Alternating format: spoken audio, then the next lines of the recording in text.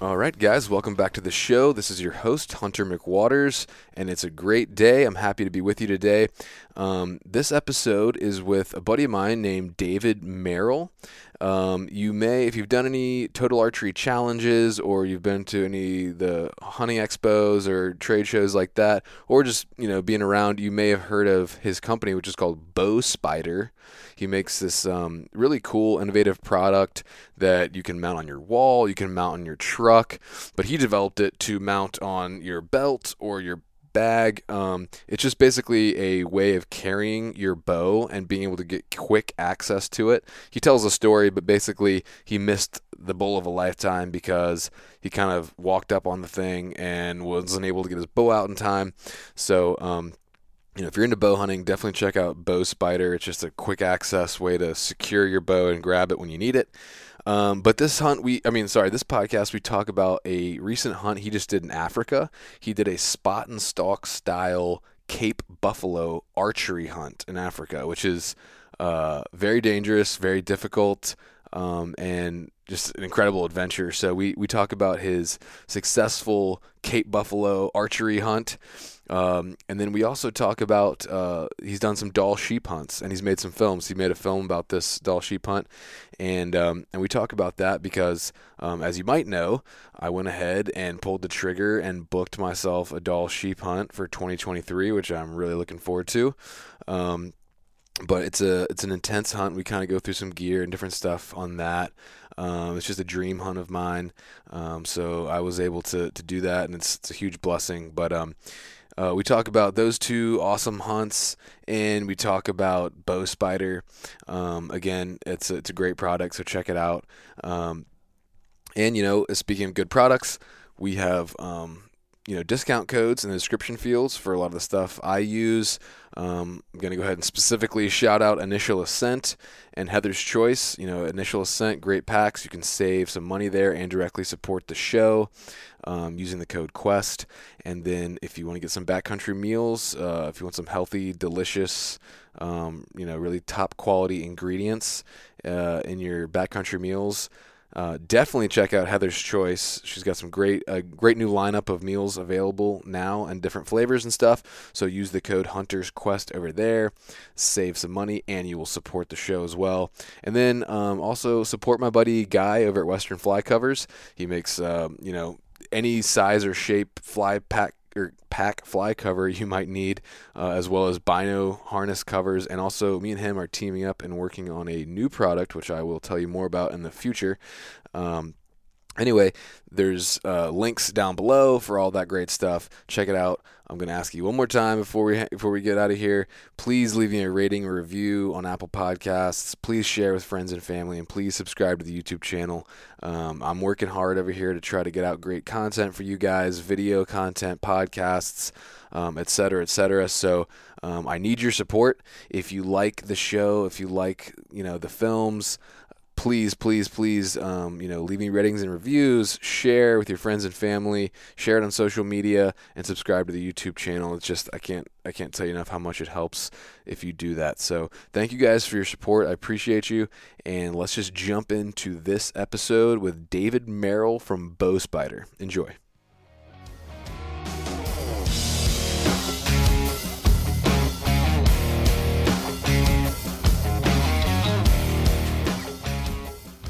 All right, guys, welcome to the show. I'm here today with David Merrill from Bow Spider. How you doing, bro? What's up, everybody? I'm doing great. Awesome, man. Well, thanks for joining me. We kind of threw this together last minute. You said you had some free time today, so we just kind of went with it, and I'm glad we could make it work. How you doing today? Oh, I just got home and it's been a whirlwind, but I'm glad you reached out and Yeah, got me man. on here. So you were in Africa, right? Yeah, I just got home from South Africa. I went hunting with Dries Weiser Safaris, Okay. and I've met them a couple times over the last few years. And Sweet, I've sweet. been wanting to go back. I went in 2000, I think 13 was the last time I went. Okay. Plains game, and I always wanted to do dangerous game, so I've been talking with these guys, and they said if Nice. I could get over there, they had a cancellation and they would Okay. take me. And so last minute, I hopped on a plane and went. That's amazing, dude. That was in South Africa, you said? Yeah, we were 3 hours north of Johannesburg in the Limpopo province. Okay. It's just outside of Kruger National Park for Okay. people who might know a map. Nice, man. So, just a little backstory here. So, I met you and your wife at Total Archery Challenge in Pennsylvania. I guess that would have been last year. Yeah, that was a 30-hour drive straight through Oh from my gosh. Dude, I know the headquarters feeling. in I just Miami. drove to Idaho and back Yeah, were you spring from bear hunt? Virginia. Yeah, yeah, spring How'd you bear do? hunt. Good. So I was filming. I was hunting with Mark Livesey, and I was filming for him, and then we were with Brad Hunt and Ryan, and they were off hunting together, Ryan Lampers, and so me and so they shot one like the second day, and then me and Mark shot one like the fifth day, and then I almost killed a really nice chocolate, like a really nice one, but anyway, long story short, you guys can listen to the podcast. We just did a recap about it, but he gave me the slip, basically. Yeah, they do that. Yeah, man. So I met you back at TAC in Pennsylvania last year, and then I saw you guys again this year at the expo, and it was busy. I said hi, and then I don't know if I even saw you guys again, but Yeah, those um, expos are crazy, man. dude, it was nuts, man. So, but yeah, me and you guys connected at the TAC, and you guys were super nice to me, and it was my first like sort of event that I went to, so I didn't really know what was going on. It was kind of awkward, but you guys were super nice, so I appreciate y'all talking to me and hanging out and stuff. No, I'm glad you're still getting after it. So we filmed this latest trip to Africa, so we're gonna put it on the YouTube Oh channel, and yeah, it was 7 days of grueling because we spot and stalked Africa. Nobody, I mean, some guys do it for sure, but if yeah. you So want this to is be your second successful, time to go to Africa, is that right? yeah, You said yeah. okay. So yeah, tell me about the trip, man. So, most of these places, or I'd highly recommend you do your research. Africa's a really weird dynamic, right? Because we're very used to here as North American hunters with our North American conservation model, Hmm. public land, public tags, lottery systems, right? And yeah, there's some private ranch hunting, but the game is owned by the public, you and Hmm. I, right? And then Right. it just, I guess the game trespasses onto private ground, but the private landowner doesn't own the deer, doesn't own the elk, doesn't own the bear, right? Like on your bear hunt you just went on, I'm pretty sure you guys were 100% public land Oh spot yeah. and stock, right? Yep. Hmm. South Africa is, I mean, it's been colonized and there's really no public land. And the places there is public land, the poaching is so rampant, there's no game. I mean, and Yeah. can it be done and is there spots? Yes. But the meat market hunting that we don't have here Yeah. really motivates the poachers to And go out just there. the financial dynamic. I've been to Africa on like a missions trip, and we were in I'm blanking on the country right now, but anyway, I didn't see a single living animal, like nothing. And Yeah. like usually, and we did like a 9-hour road trip one time going across the country, and usually like if you're here, you'll see a deer on the side of the road or whatever. Like I didn't see one single living animal, and I just realized like anywhere these things are not protected, they have been eaten generations ago. Oh, and the more blatant than that is they graze their goats and their cattle, right? Hmm. And they cut all the trees down for firewood and they cut all the grass down for roof thatching, Right. And you right? can't blame them So because those people are they're just surviving, man. Like a lot of those it's people, those village people, it's not like here. Like they're just trying to make a living and like feed their kids and survive. So it sucks for the, ecology, but you can't really blame them. no, and it's a weird dichotomy in you're driving down the road and you get passed by a BMW or Mercedes and cars there are more expensive than here with Mm, their import duties and taxes and everything and their fuel is outrageously expensive. mm-hmm. So, to have a Mercedes Benz and be driving around on the roads and pay Yeah. the license and taxes, and then they're driving past somebody who literally doesn't have shoes on, Right. and they're wearing an old hand-me-down Nike shirt that they got from, Red Cross or something. Mm-hmm. It's a weird, it's a weird situation in that country for Yeah. sure. But the conservation model that's been adapted is the private landowner owns those animals, right? Gotcha. Yeah. And so he has a monetary incentive to protect, grow, and house that wildlife. Hmm. So, and I mean, I posted a picture on our social yesterday. All the meat on the place we were on, they have a commercial meat packing facility basically. I mean, it's got two walk-in coolers that are 40 by 40 feet, right? And we had Yeah. 20 animals or 25 animals hanging in there. And then they'll have a refrigerated truck come up, buy that meat. They'll have a refrigerated truck come and they'll transport the meat to the meat market. So 100% of that meat goes right into the local economy one way or another. Hmm. It gets used, right? Yeah. But without rich American hunters going and buying those animals, Hmm. and part of me wants to have the quote unquote free range public land DIY African hunt.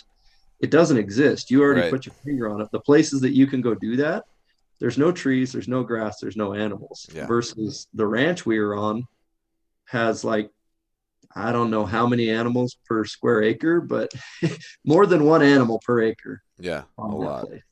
A lot. It's a very target rich environment. So, That's and cool, that's, man. I went for Cape Buffalo and You then we went did specifically for the Cape Buffalo? yeah. I've been, So and so I guess you're saying that the ranch, the landowners, I'm sure they does the government play a role in how many tags they can sell or how many animals they can sell, or are they self-regulated, or what's up with that? yes and no. So, like any of the smaller species that can cross through fences that aren't Hmm. really, I guess, managed like cattle. I mean, kind of think of Texas high fence on steroids. Yeah. And the place we were on was 20 miles deep and 10 miles wide. Hmm. So, I mean, you get dropped off in one corner and go for a walk. You're really not walking, you're not Yeah. walking there and back in a day. Right. I mean, so it's a big ranch, and the ranch next door is the same size, and the ranch next door is the same size, but it's all privately held. So the Hmm. bigger animals, they're kind of bought and sold and bred.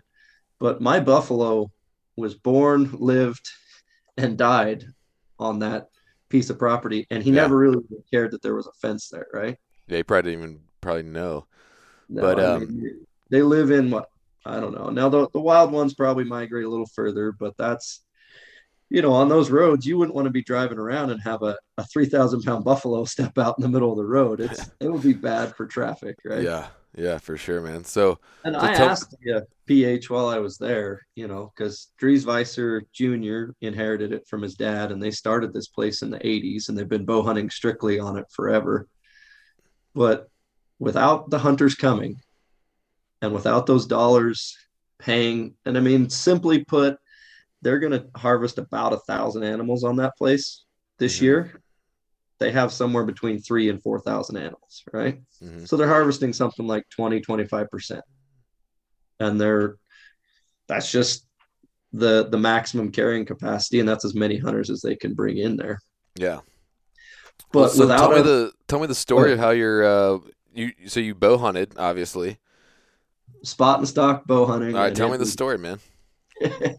so when I approached him first, I said, for me, the last time I went, I spent the whole safari in a blind over Mm, water.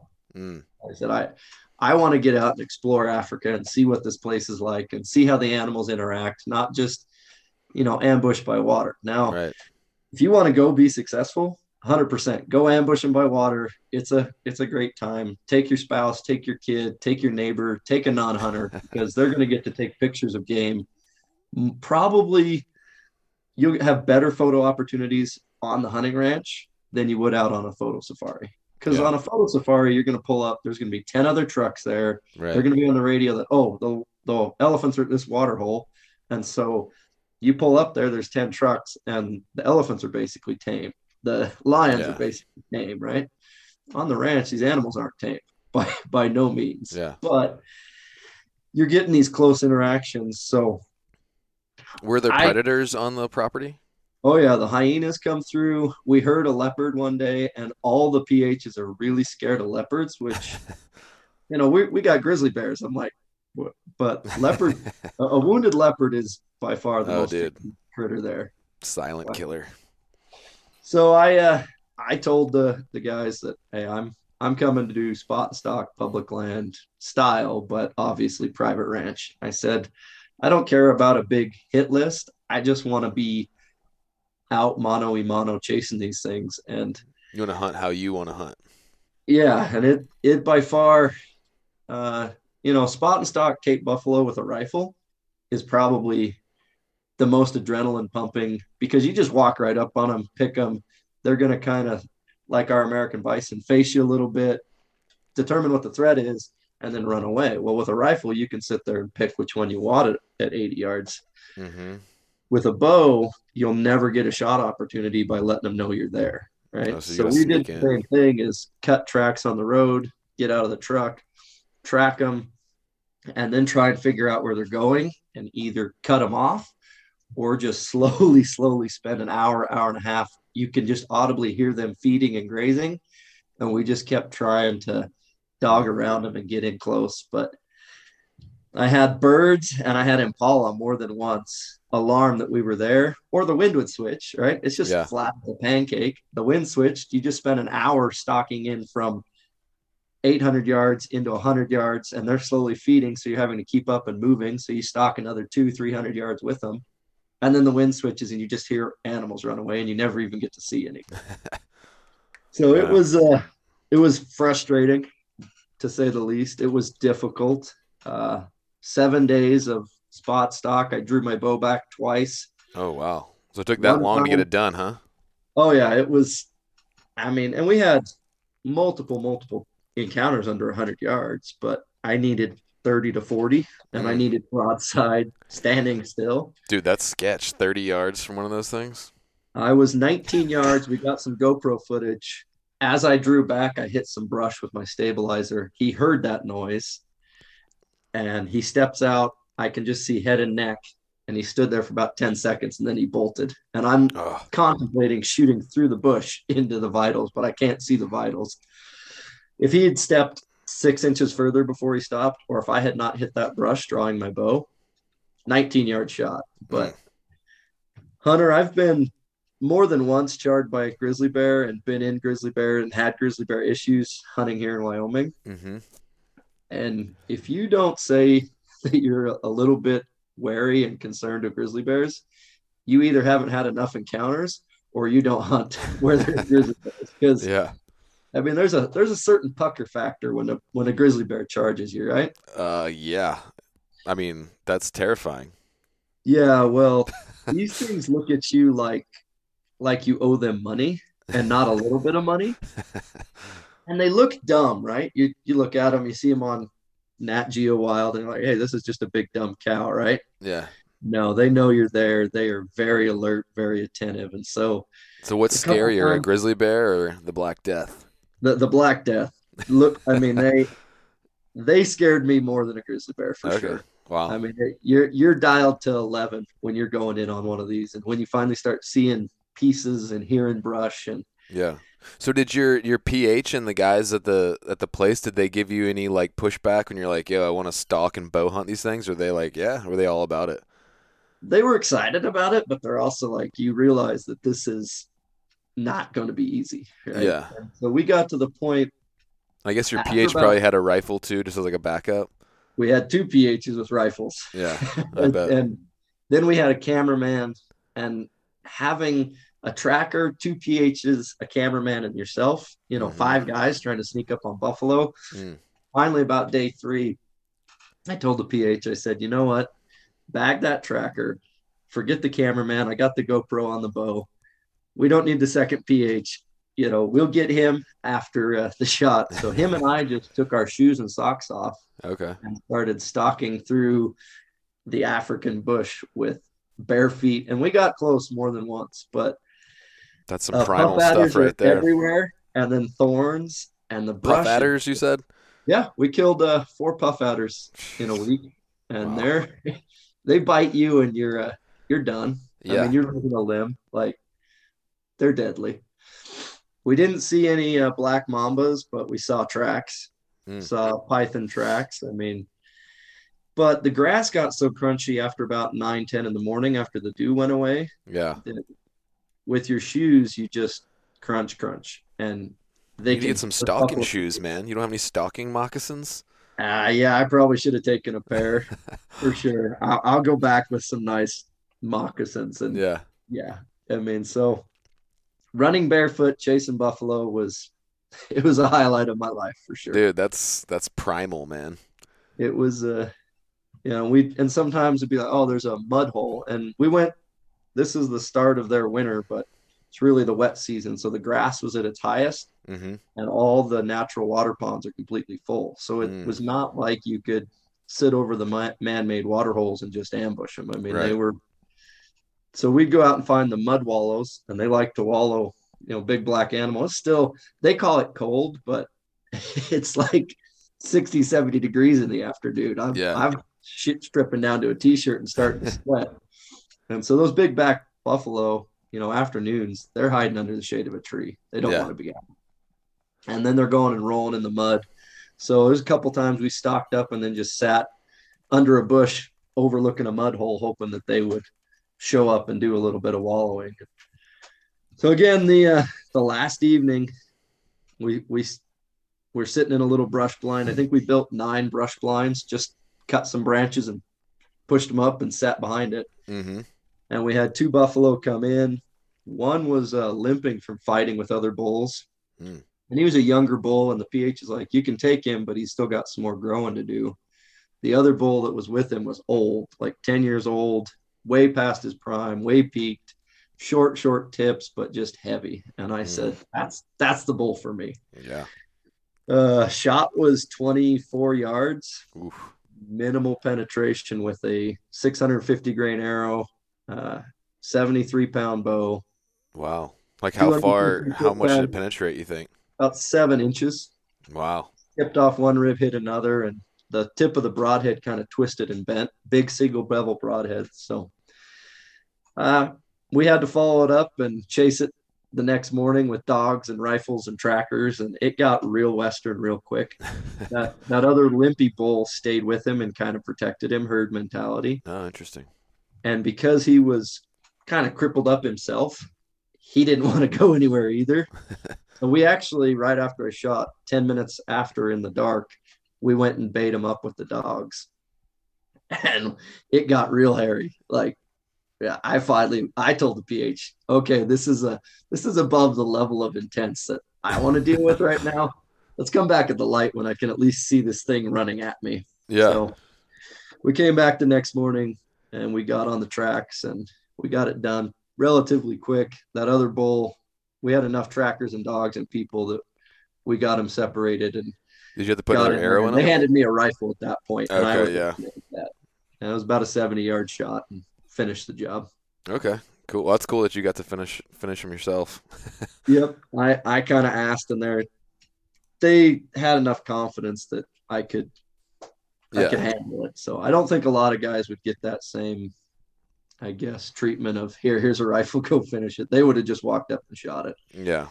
That's crazy, man. That sounds like epic hunt, man. Just like Oh yeah. We sneaking through took the bush barefoot. Took 7 days. Big mature bull. yep. I took a golden wildebeest day 2. We Okay. just we're stalking through the brush and caught movement. Went, oh, it's pretty decent. Made about a 30-yard move. Not even 30 seconds later, he walked up and presented a 28-yard shot, and I double lunged him. Okay. So I was packing 2 arrows, 2 broadheads, 2 weights, and basically there's a 10-yard difference, right? So my lighter plains game 450 grain arrows were on at 20, 30, 40, and my heavy arrows, the same distance, they were 200 grains heavier. They were on at a 40-yard shot. I had to use my 50-yard pin, right? And Mm-hmm. so a 30-yard shot, I had to use my 40-yard pin. So we locked the sight at 30 yards, but interestingly enough, those arrows were within 2 inches of each other at 30 yards and under. So it was a little bit hard. I think if I did it again, I would go with 2 bows, an 80 Yeah. pound bow, definitely heavier grain arrow, 750, maybe 800. And I would just walk around with the 80-pound bow till the buffalo was done. Yeah. And then I'd switch back to a 70-pound bow with that that an elk arrow that we build here, somewhere between 400 and 500 grains, around 70 foot-pounds of kinetic energy, will harvest anything in Africa, up to the dangerous stuff. Yeah. But trying to keep, oh, which arrow am I shooting? Which distance am I shooting in your head was a little bit. Yeah. That's a lot. Not to mention you're like, is this thing going to charge me? Like, am I stepping on a puff adder? Yeah, and that's half the reason I did it that way was, going and sitting in the blinds is definitely the way to harvest a lot of Right. animals. But you want to do But it how you want to do it. I wanted to hear the birds. I wanted to feel the wind. I wanted to Mm-hmm. see the sights and not just put me in a Sure. box. Yeah, I mean, the hunt is all about the experience and the hunt, I mean, if it was just all about the kill, then you would probably sit in the blind. There's nothing wrong with sitting in a blind either, but it's about the hunt. So that's cool, man. Yeah. Anything else from? I do want to ask you a little bit about your sheep hunt too, because I know you did Okay. that. So I went ahead and pulled the trigger. Same thing. I was talking to a buddy of mine, Ryan Bassham, who does hunt consulting about sheep and stuff, and just with the way regs are going, and it could go to all draw in the next couple of years for non-residents, and it's just not getting any cheaper. He had a guy that had a cancellation for 23 on a sheep hunt, and it's like something I've always wanted to do. So I was like, there's no reason to put it off any farther because I might not ever get to do it. Like the price is just going up and up. So I just jumped on it, paid the deposit. So I'm doing Doll sheep in August of 23. Awesome. So yeah, what was your experience like? Like who'd you go with? So I kind of have been cheating. I lived in Alaska for a few Oh, years that's right. Yeah. and I have family connections. Actually, my dad is a resident, right? Oh, okay. So you went unguided. Unguided solo DIY. And I've been on 4 doll sheep hunts now, That's and awesome. 3 were successful. So What mountain range do you guys hunt, or did you change it up? the one we filmed in was the Brooks, and I've been in the Brooks a couple times now. And we've done Dad and I did 2 hunts after I had a successful one to get him a sheep that were unsuccessful. So there's 2 whole hunts that are not filmed that happened, and we just learning things the hard way and you know Yeah. doing it. So that hunt that we filmed is actually it's a hike in Brooks Range hunt, which is very very low success odds, just because you got a lot of residents, a lot of pressure. You Yeah. don't have the expense of the air transport. So, and we did it a little bit smart. Is a lot of young kids go do that, Mhm. and they cover 70 miles in a week, right? And they're basically looking at drainage one morning, nothing, boom, they're going to the next drainage that evening, looking at nothing, boom. Well, those rams, once they find a little pressure, they got some hidey holes that they go up in, and Mm. they might only move 500 yards in a day. And so we spent 3 days glassing from the same knob, and Okay. we only saw the one legal ram that whole trip. The trip before, I think we saw 5 or 6 legal rams, but we spent 90 hours in a tent with snow and fog and rain. Oh wow. I would unzip the tent, look out, you had 50-yard visibility, and there's no sense in Alaska walking around in gray white fog Yeah. looking for a white animal that's bedded down. He'll spot movement at about 150 and get up Yeah. and walk away, and you have 50-yard visibility, and you have the chance of just walking right off a cliff, right? Mhm. You really do. So the weather on this last hunt, it was 2 years ago, we had one day of rain and fog, and I kind of on film I said, "Oh, here we go again." I mean, we're going to be spending 3 days in a tent again, and that was rough. When we finally got a break in the weather, this was trip 2. I told Dad, "Pack your gear. I'm getting off this damn mountain. I'm done."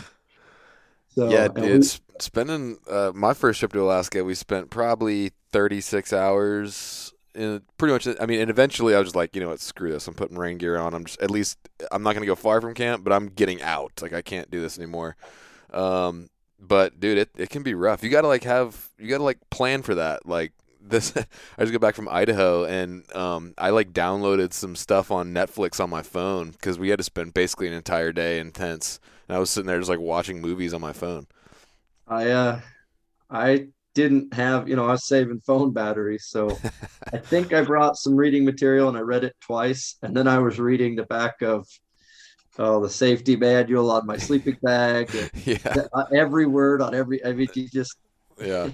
so Dude. definitely take a mini pack of playing cards.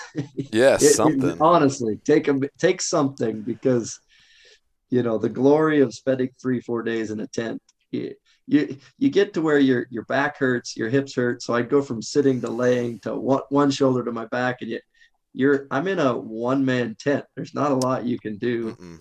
and everything's wet at that point in time. There's no Oh yeah. drying gear out. Mm-mm. Everything's wet, and you Yeah. just deal with being wet. So definitely ultralight synthetics, hydrophobic down stuff that the one thing I've been doing is I like my down sleeping bag. I like to be warm when I'm sleeping, but on that hunt I take a synthetic bag because yeah, once you get your down bag wet, you Yeah. might as well not have a sleeping bag at all. So 15 degree or 0 degree, or what'd you bring? what I like to do is put a sheet in like a 15 or a 20-degree bag, and then I'll have my pad under it. And then if I get cold, I'll lay like my clothes on top of it and put my clothes in it. And sometimes I'll wear 2 or 3 layers Mm-hmm. of my underlayers inside the bag as well. A beanie for sure, Oh yeah. because you lose all that heat there. So Mm-hmm. I actually packed 2 beanies. One I put my mountain house in to keep it warm while it's cooking, and then another one just thin, light. Yeah. They're these beanies, but definitely, you're because I mean you're packing your whole camp with you. It's not like other trips, and not even like a base camp sheep hunt where you have a real nice fancy camp you fly into. And by fancy I mean a 4-man tent with extra food. Right. I'm cutting the handle off my toothbrush. I'm counting out What a ibuprofen for each day, so I'm not packing extra anything. I'm not taking the bottle for the ibuprofen. Heck no. what shelters you use on those trips?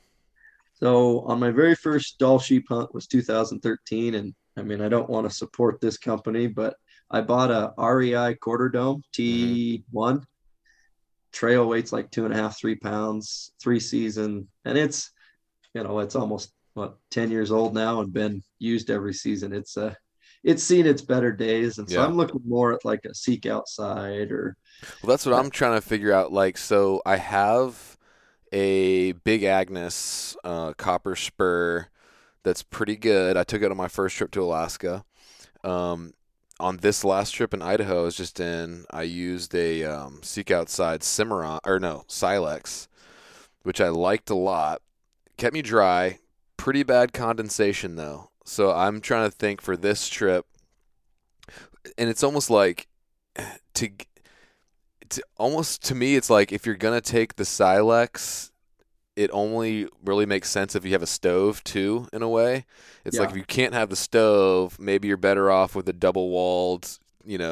So I'm trying to decide try to do like a floorless Silex or just go with the copper spurred style shelter for Alaska on this trip.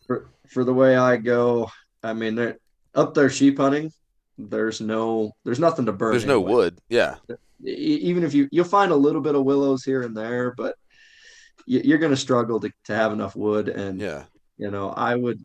You obviously don't have snakes, spiders, really anything to creepy crawlies to worry about. So floorless isn't an issue, but you can have enough wind and snow and rain that I would want a bathtub floor, Yeah. and I would want a rain fly that goes all the way to the ground. I mean, when Yes. you're dealing with 60-mile-an-hour winds, I and agree with you, I man. stacked rocks halfway up my tent all the way around. Yeah. That's what I would do for fun. Is I'd put my rain gear on, and I'd go be like, I'm going to reinforce my rock wall some more because my tent is just, it's not a 4-season tent, right? So it Right. was blowing over, Yeah. ripping the guy lines out. I would highly recommend for that trip, steer more towards something with a bathtub floor, Yeah, you I know. think you're right, man. The other thing that happened too is like on the Silex, the condensation, especially in certain areas, which of course, in Alaska when you're in a cloud, like there's going to be condensation. So I would wake up and it would be like really bad condensation, and then the rain would come, and the rain would hit the outside of the tent and cause the condensation inside the tent to drip on me. Yep. So like it was literally raining inside of my shelter the only thing that really like helped was starting a fire to dry it out. But if you don't have that option, I'm thinking you're probably definitely right, especially with the wind. I think you're going to want something fully enclosed.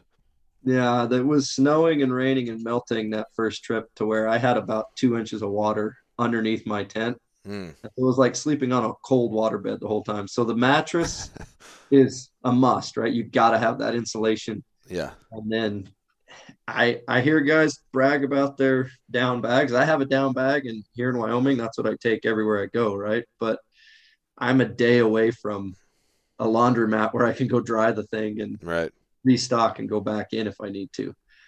And I'm really not preparing for 3 days of snow and rain. And so like I said, I think on that trip, the lightest you can get with a bathtub floor. And the nice thing with that REI is it's got a ton of air ventilation to where I didn't have that condensation issue. I Mm-hmm. mean, we were in a cloud the whole time, right? Yeah. But it wasn't raining inside that thing. Now there was dew built up on the inside of the rain fly, but because there was enough airflow, it wasn't actually.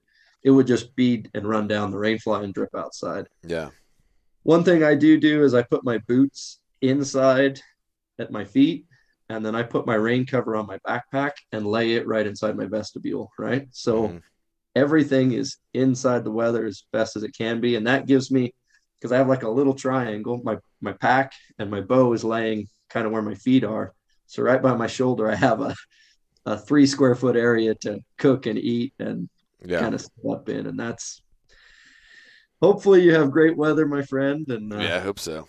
That's the good thing about that Big Agnes tent. It has really big vestibules on both sides, which is nice. To keep your the stuff hard in there. part with some of those sheep hunts, like where we were going, we go to the top Mm-hmm. and want to camp out on top and then look down on the sheep if we can, right? And not that way you're putting more energy into moving camp up there instead of just leaving it in the bottoms and then day hiking up. Mm-hmm. But I But you're up literally just there. unzip and I'm spotting out of it. So the thing you'll find is it's hard to find a flat spot big enough for a one-man tent, let alone a two-man. And Yeah. so that's we've talked about a couple times taking a two-man and splitting the weight between two guys, right? Because you can get less weight if you take the poles and the other guy takes the tent. You can those like the Big Agnes two-man is like 4 pounds, right? So instead Mm-hmm. of a 3 pound tent, you can have 2 pounds worth of tent shit splitting it with a buddy. But some places are great. Yeah, you could put up a 10-man tent, but other places you're kicking out a sheep bed Yeah. and that's all you have is there's not even hardly enough room to lay down. So Yeah, man. Well, that's cool. I might have to pick your brain more too as we get closer. But there's a couple other things I wanted to hit. Um, because you told us about Africa and your sheep hunt. But I got to ask you about bow spider, man. Like that's your thing. So, and I don't know, just in case people don't know about it, like tell me about bow spider and just how you developed it and what's going on with that. so I mean one phrase that I've heard in this industry used a lot that is definitely played out and overused is game changer, right? Oh, game Mm-hmm. changer, game changer, game changer. But honestly, this will impact the way you bow hunt. It'll impact the way you and I missed the opportunity of a bull elk of a lifetime by strapping my bow to my back. Couldn't get the bow in time, right? And the long story is the next day I'm sitting at camp, disheartened on a bull of a lifetime. We're just debating on okay, we're gonna go up this other drainage day hunt, but it's a couple hour hike in the dark. And I'm just debating, sitting there going, okay, am I going to carry this bow all day tomorrow? Or am I putting it back in my backpack where I'm going to lose an elk? But at the same point in time, we're doing like a 5 mile death march up into this dead end basin. I don't need my bow for the first 4 or 5 miles. Right. I'm just sitting there looking at the bow on the ground, looking at the pack on the ground, and having this moral debate with myself of, well, am I just going to be lazy again and strap my bow to my backpack? Mm-hmm. Or am I going to just suffer and carry the damn thing? Right. And so after I said there's got to be a solution where I can do both, where I can have my bow when I want it, but I can put it away. And so I started messing around with prototypes, and it took 30 some renditions. And from when I started till we had a product was a little over 3 years, 2.5 years of just Wow.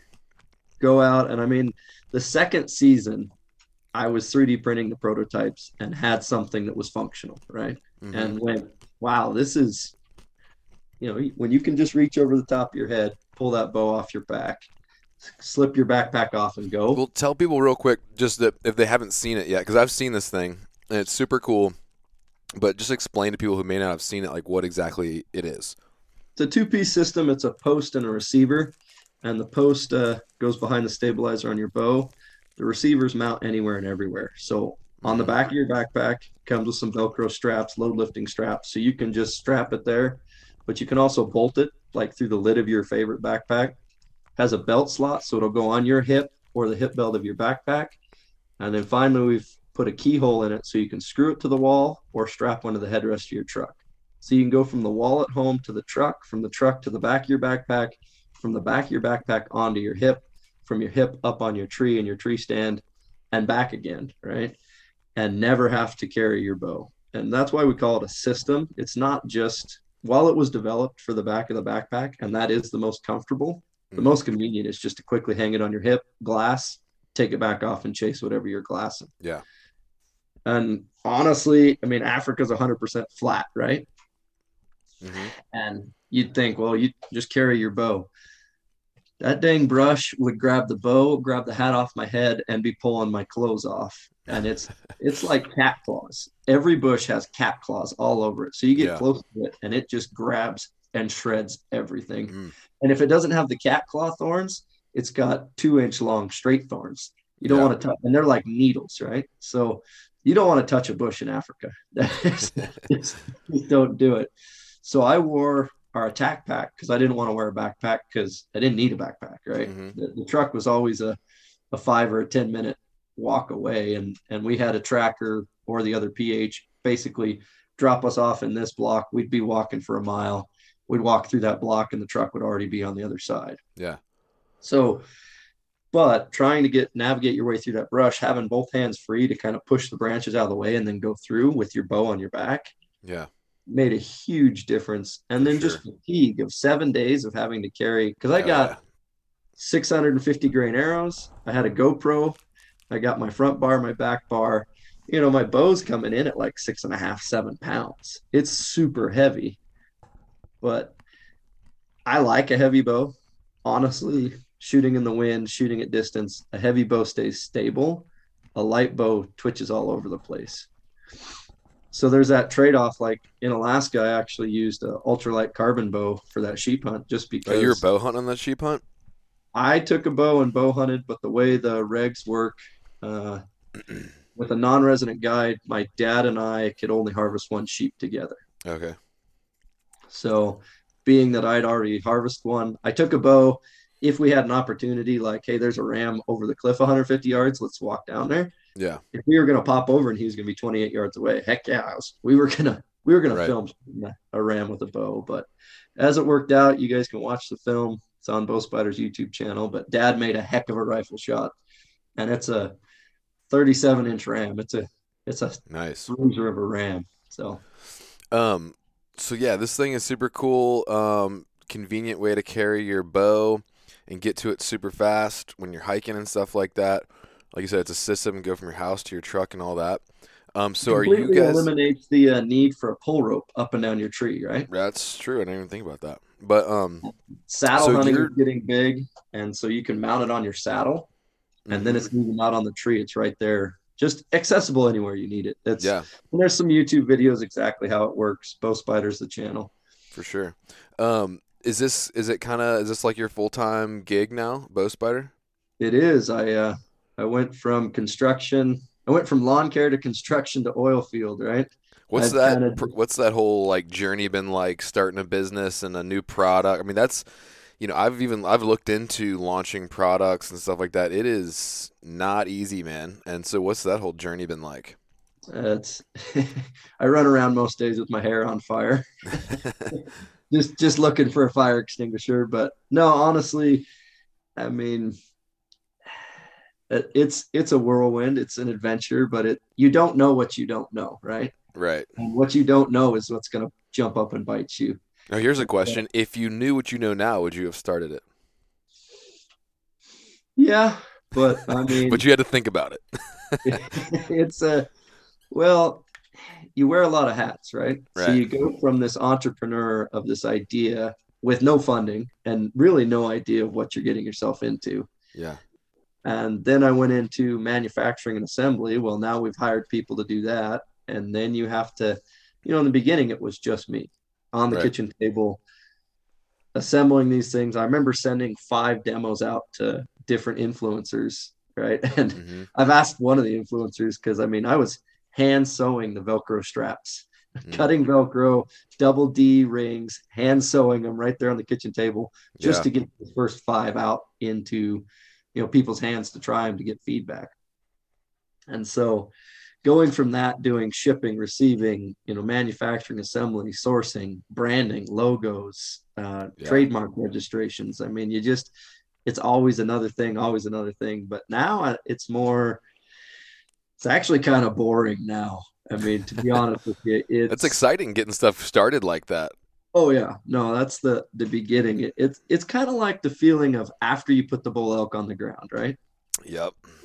It's okay, now we have work to do, not just now we've accomplished the goal of having the fun, but now Mm-hmm. it's quarterly projections and finance and you know you moving units and just data and numbers. And I don't Yeah. do a whole lot of day-to-day assembly manufacturing. I mean, I check on those people, Right. but I'm more trying to forecast, okay, what are we going to do the next 3 months? What do we need? What's the cash flow look like? What's the labor load look like? And so you go from kind of entrepreneur to small business person, from small business person to middle management. And then as we've grown, I'm now not really upper management, but I'm doing more long-term Overseeing. stuff, Yeah. overseeing and not really paying attention to day to day, right? When Sure. a year ago, when you ordered a bow spider, I was upstairs assembling it, and then in the afternoon, I'd go run to the post office and put it in the mailbox before the kids got home from the bus. Meet the Yeah. kids home from the bus, get them dinner,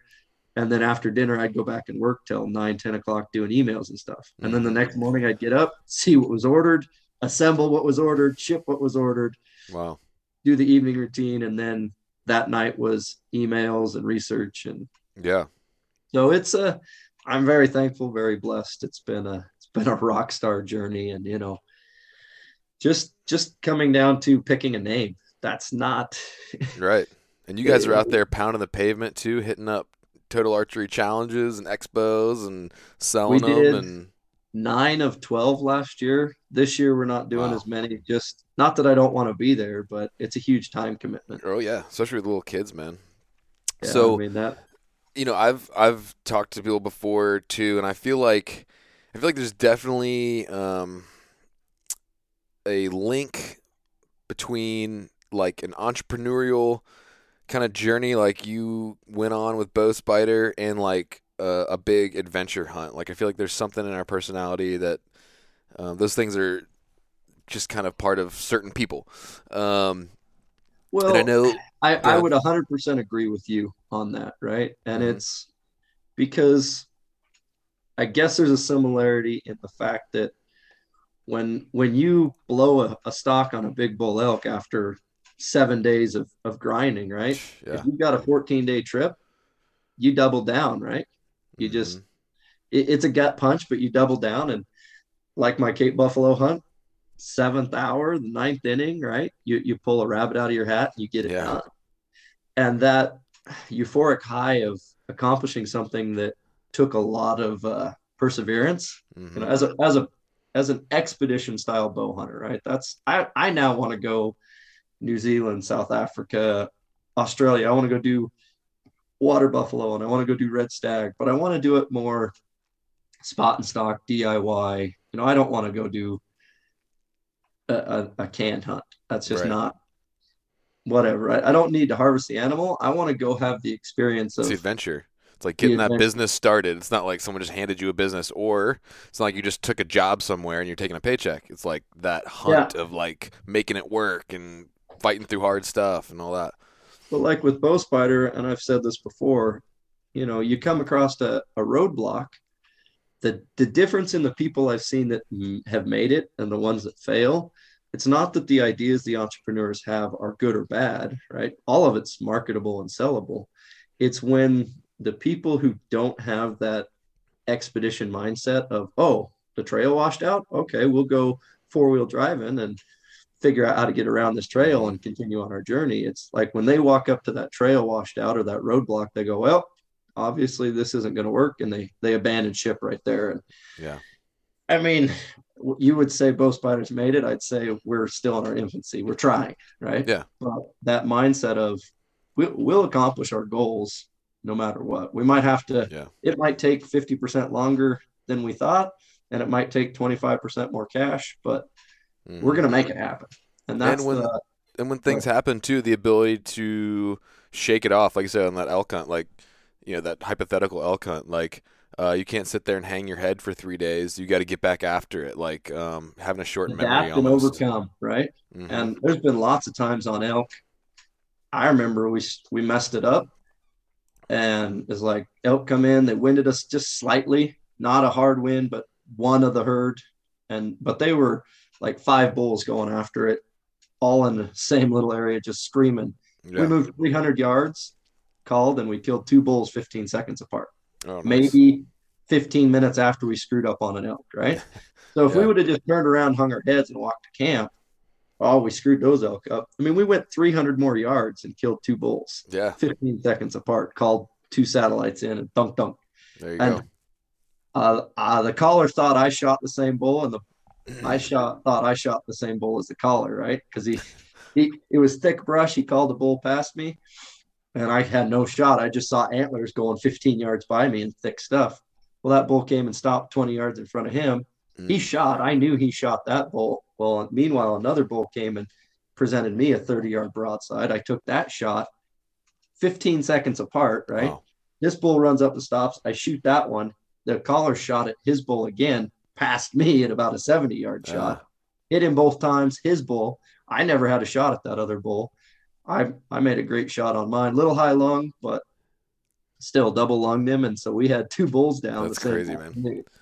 Well, I know also that you're a man of faith. We talked about that a little bit. So how do you think your faith has influenced you as a hunter or as an entrepreneur? I would say it's, part of who I am and part of what I do, right? I mean, it's integral, and I mean, I guess it's kind of somewhat private, personal, right? It's definitely, I have a relationship with the big guy upstairs, and we've been put here to accomplish more than just be consumers, right? Mm-hmm.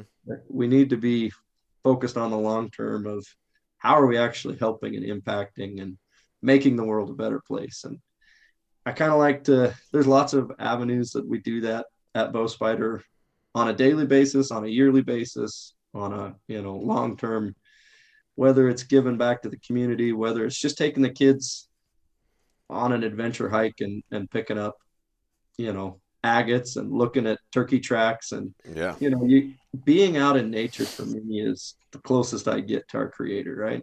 for sure. Going and sitting in a building and, with your nice clothes on, and, that's all fine and dandy. And we need that. And I mean, you need that sense of community, and that camaraderie and that fellowshipping is important. Mm-hmm. But on a whole different level, when I'm sitting out there, and you'll notice this when you're in the Brooks Range, and of all the mountain ranges I've been in my whole life, the Brooks Range holds something especially just sacred. I mean, knowing that you're the only human being for miles, and there's Yeah, no light pollution, there's no road pollution, there's no noise pollution. yeah. You are And ultimately, like if you just walk that direction, you'll never hit a road. Like you'll never hit anything. you'll die before you hit like a town or something. And I do like the control of doing a walk-in hunt versus a fly-in hunt, because when Yeah, that float plane leaves a fly-in hunt, there's a sinking pit of your stomach feeling like, yeah. okay, Well, stuff just got we real. are flying in, and we're actually going to be in the Alaska range. But Okay, I get but the you'll still be, yeah, I mean, because you get up on top of those ridges. And I guess I've been home right out a week from Africa, and the emotional, spiritual experience of Africa was 2 months worth of emotion packed into a week, right?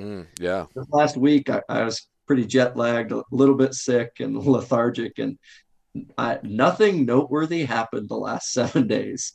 The 7 days before that was like, I mean, it was one of the top trips of my life, and that includes sheep hunting, that includes killing big bull elk. And I'll come out right now and say it that if I had to pick one species and one weapon, it'd be bull elk with a bow. Period. I, Mm-hmm. I could I could forego the rest of it if that's the only thing I ever did again. But I do want to go on a mountain goat hunt. I do want to go on another moose hunt. I do want to go hunt Kodiak for grizzly bears, and I do want to go hunt red stag in New Zealand, right? Yeah. So I kind of want to experience it all once, but I really am not going to sacrifice September archery elk hunting to Yeah. go do any of that. So, but That's yeah, cool. you talked about it in faith and the business, and it's kind of core of who we are and what we do. And you know, I see so much negativity in the world every day Yeah. anymore to the point I don't consume news. Me So either at all. I could care less, right? And the kids and I'll read a book or read the scriptures or go on a nature walk. And you know, a big part of my day is I got two young boys and I'm trying to teach them that, you know, while animals are food, we still respect and cherish and love Totally. them to the point of, Yeah. you know, and we've got horses to take care of. And I mean, we're blessed and fortunate, but I also do have to, like anybody, I mean, the one thing a lot of people look at a job like this or look at their boss or the CEO of a company, any company, take a sanitation company or a you know, pick a company. I don't care, an excavation company. They look at the boss and, oh, it must be nice to not punch a clock, and it must be nice to, you know, have all these perks. What they don't see is the other side of that coin of when there's a fire Friday night at 10 p.m., Yeah. the boss is either dealing with it or worried about it, or at Yeah. least You're on the Friday line. till Monday, he's contemplating how to fix it on Monday. If he Right. doesn't, get up Saturday and go load the truck up and take care of it. So that trade off is, you know, yeah, I never punch in, Yeah. Hunter. I don't punch in a clock. But I'm The guessing you wouldn't have it any other way. Well, I also don't get to punch out, right? Yeah. I mean, Exactly. there's no off the clock, not my problem. Yeah. It's my problem. Yeah. So I hear you on that, man. obviously, it's worth it. And I would tell anybody out there that's similar is, you know what, it might take you twice as long as you hope. It might cost you 25% more money than you ever thought, but it's worth it. Keep Yep. grinding. And I mean, obviously the big man upstairs had a lot to do with the success of my company for For sure. sure. Yeah. Yeah. And I think, like you said, just keep grinding. You're going to hit challenges. You're going to hit faces. You're just like a 7-day, 10-day hunt. You will hit challenges. How you respond to those challenges and continue and persevere is what ultimately usually plays out. Like, hitting It those. comes right down to mindset. It doesn't, I already told you, it doesn't matter how good or how bad the product is. Right. What kind of mindset are you behind it? How hard are you willing to sacrifice to get it done? And that's, I mean, back to that proverbial hypothetical elk hunt. If you do a DIY over the counter Colorado elk hunt and you get a goose egg, you strike out year one. Do you just say we're never doing it again, or do you double down and start looking at maps, researching areas, talk to outfitters, Mm-hmm. and go back the next year with even more proficiency and skills and better equipment and better physical fitness? And that's I think where that goes hand in hand holistically from being a DIY elk hunter to an entrepreneur business owner is that mindset. It has nothing to do with your skills, your capability. It has everything to do with how bad do you want it, how hard are you willing to work for it. 100%, man. Well said. So, you got any cool hunts planned this fall? We are back in Alaska filming. And Nice. then I What was hunt you doing? lucky enough to draw Montana for deer and elk combo. Okay. So going to do some public land up there about 6 hours from the house, and then we'll do some public land elk What about are you two hunting in hours from the house. Alaska? We are going to be filming on Kodiak for 20 days. Okay. Are you intentionally not saying the species you're hunting? Yeah, yeah, yeah, sure. Now we will be chasing mountain goats. Oh, sick, man. My That's brother awesome. and my dad and I are going, and we're going to film it, put it on the YouTube channel, and Awesome. we may get skunked. And it's physically, I'm starting to try and eat better and work out Yeah. because from what I've heard, it is one of the terrain on Kodiak is just Well, I was there in August. We did a blacktail hunt. But being in August, we were in goat country. We didn't like climb all the way to the top of stuff necessarily, but we were up at like 16, 1700 feet. and the Up. brush is nasty, right? Oh yeah, it is definitely Physically nasty. fitness compared to an elk hunt more difficult. I don't know, man. Where we were at, we were so high, like that we didn't have to go. We didn't have to climb that much to get to our glassing spots because we were already kind of up. But when we did shoot our deer, they were decent pack outs. We had to go back but honestly, this spot I was just in Idaho was way worse. Okay.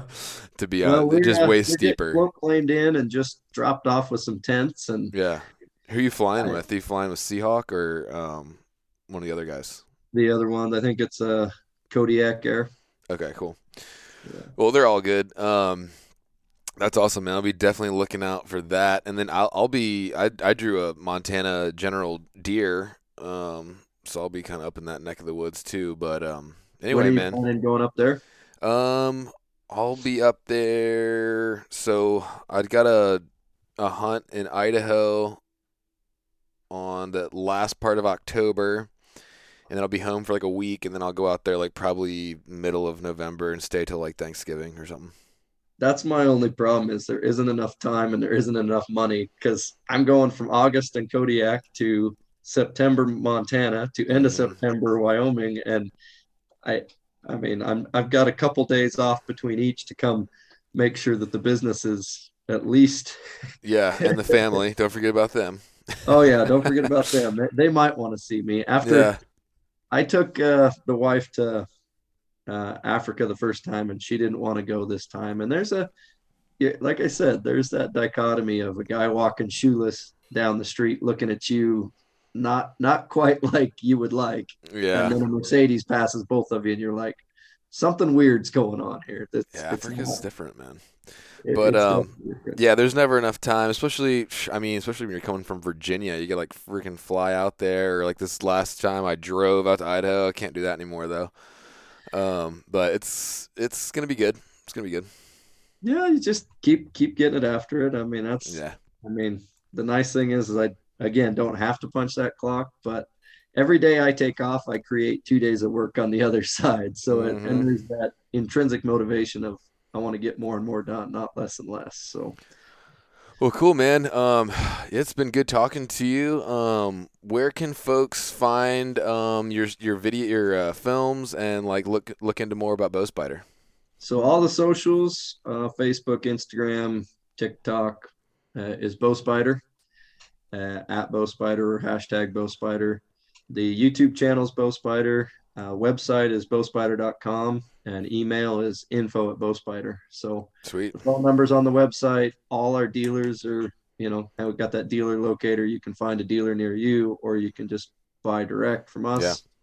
We try and ship 3 days a week. So Monday, Wednesday, Friday, orders go out. You order late Friday afternoon, it's going to ship Monday morning. Yeah. Sorry, Of that's course. just we got families and lives too anymore. I Right. used to do You're not shipping. Amazon.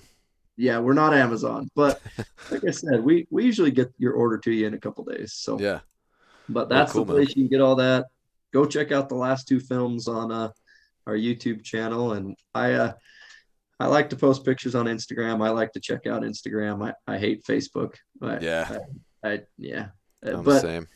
everybody's on the Facebook, so we have a presence and we Of get on course. there. But honestly, if you want to get a hold of me, Facebook is No. not the place. Yeah. The website's not the place. My phone, it's off all the time. I got one more podcast this afternoon and I won't answer the phone.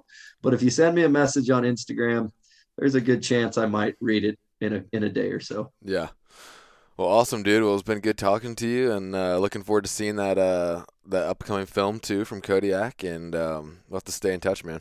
Yeah, you're only, what, 14 months away from a sheep hunt in the Alaska Mm-hmm. range, Yep. which is it's a the nice thing about the Brooks is it's an older mountain range, so it's pretty weathered kind of. It's more like Kodiak and a little bit rounder, and then some sheer cliffs where Yeah. the sheep and goat like to go. There's no goats up in the Brooks range. It's I don't know why those goats like the wetter habitat, right? Hmm. So you look at Alaska and they're close to the coast ranges, and you kind of go two mountain ranges in, and then there's no more goats, but Interesting. there's sheep. Interesting. So that Hmm. Alaska range is a little newer and it's a little more A little steep and jagged. rocky. Yeah, I've heard Jagged. it's rough, I but uh it'll be all right. I like to have good hiking poles, and I would probably be in the Alaska range taking a pair of crampons. Okay. You Good. know, Good to know. I don't go the anywhere Nike, without trekking poles anymore, so yeah, no, I don't elk hunt anywhere. I didn't take them to Africa, and I almost would well, have yeah. used one. I mean, and I Yeah. can remember, we did a 50 miler in Boy Scouts, and I'll age myself a little bit. It was in the 1900s, but I think it was like 96 or so. But these two hikers went past me with fanny packs, water bottles, a little like Yorkie or Terrier or something, and they both had hiking poles, and they were hiking the Three Sisters Wilderness in Oregon. And I looked at them, and here I am on a 50 miler with the scouts with like a 45-pound pack with no hiking pole. I'm like, what do you got them sissy sticks for? I Yeah, mean, come exactly. on, right? Man up. Yeah. Having that stability Oh, to, dude. it reduces your leg fatigue, what, 30%? So I Hmm. can go 30% further and longer. Yeah, dude, this hunt I was Yeah, just on in Idaho, like if you didn't have them, I mean, it's dangerous. Like, yeah. and I got to the point it's almost like and if you're not if you're hunting a spot where you don't need trekking poles, you might not be hunting hard enough. Well, I Unless you're in started with Africa. a 70-pound pack on that sheep hunt, and you can watch the film. We never put it on the scales, but it was approaching 120, if Mm, not more. on the way And we're out. coming through stuff that I didn't want to have a backpack on at all hiking down it, to be Yeah. honest with you. If I went on a nature hike with the kids, I wouldn't have hiked down there by myself. Yeah. And so You got to have having them. the capability to brace both and then move one foot, brace both and then move the other foot. Oh, it's It, saved me many times from eating yeah. it. But So, which but yeah, man. brand are you using at the moment? So I had a pair of Lakey poles. I just on this hunt in Idaho, they gave me a pair of Peaks sissy sticks Yeah. to try out. So I had a pair of black diamonds, and then I got two different pair of Lakey, and then I bought a pair of sissy sticks last year. You like those? Loving the sissy sticks. They're Nice. they're worth the little extra over the Lakeys. They're good. So Cool. Yeah, yeah. I liked them. So I'm not the collapsible style with internal cable or whatever. that's just not me. I No, I just don't like want those to either. Nah, it's just they're heavier.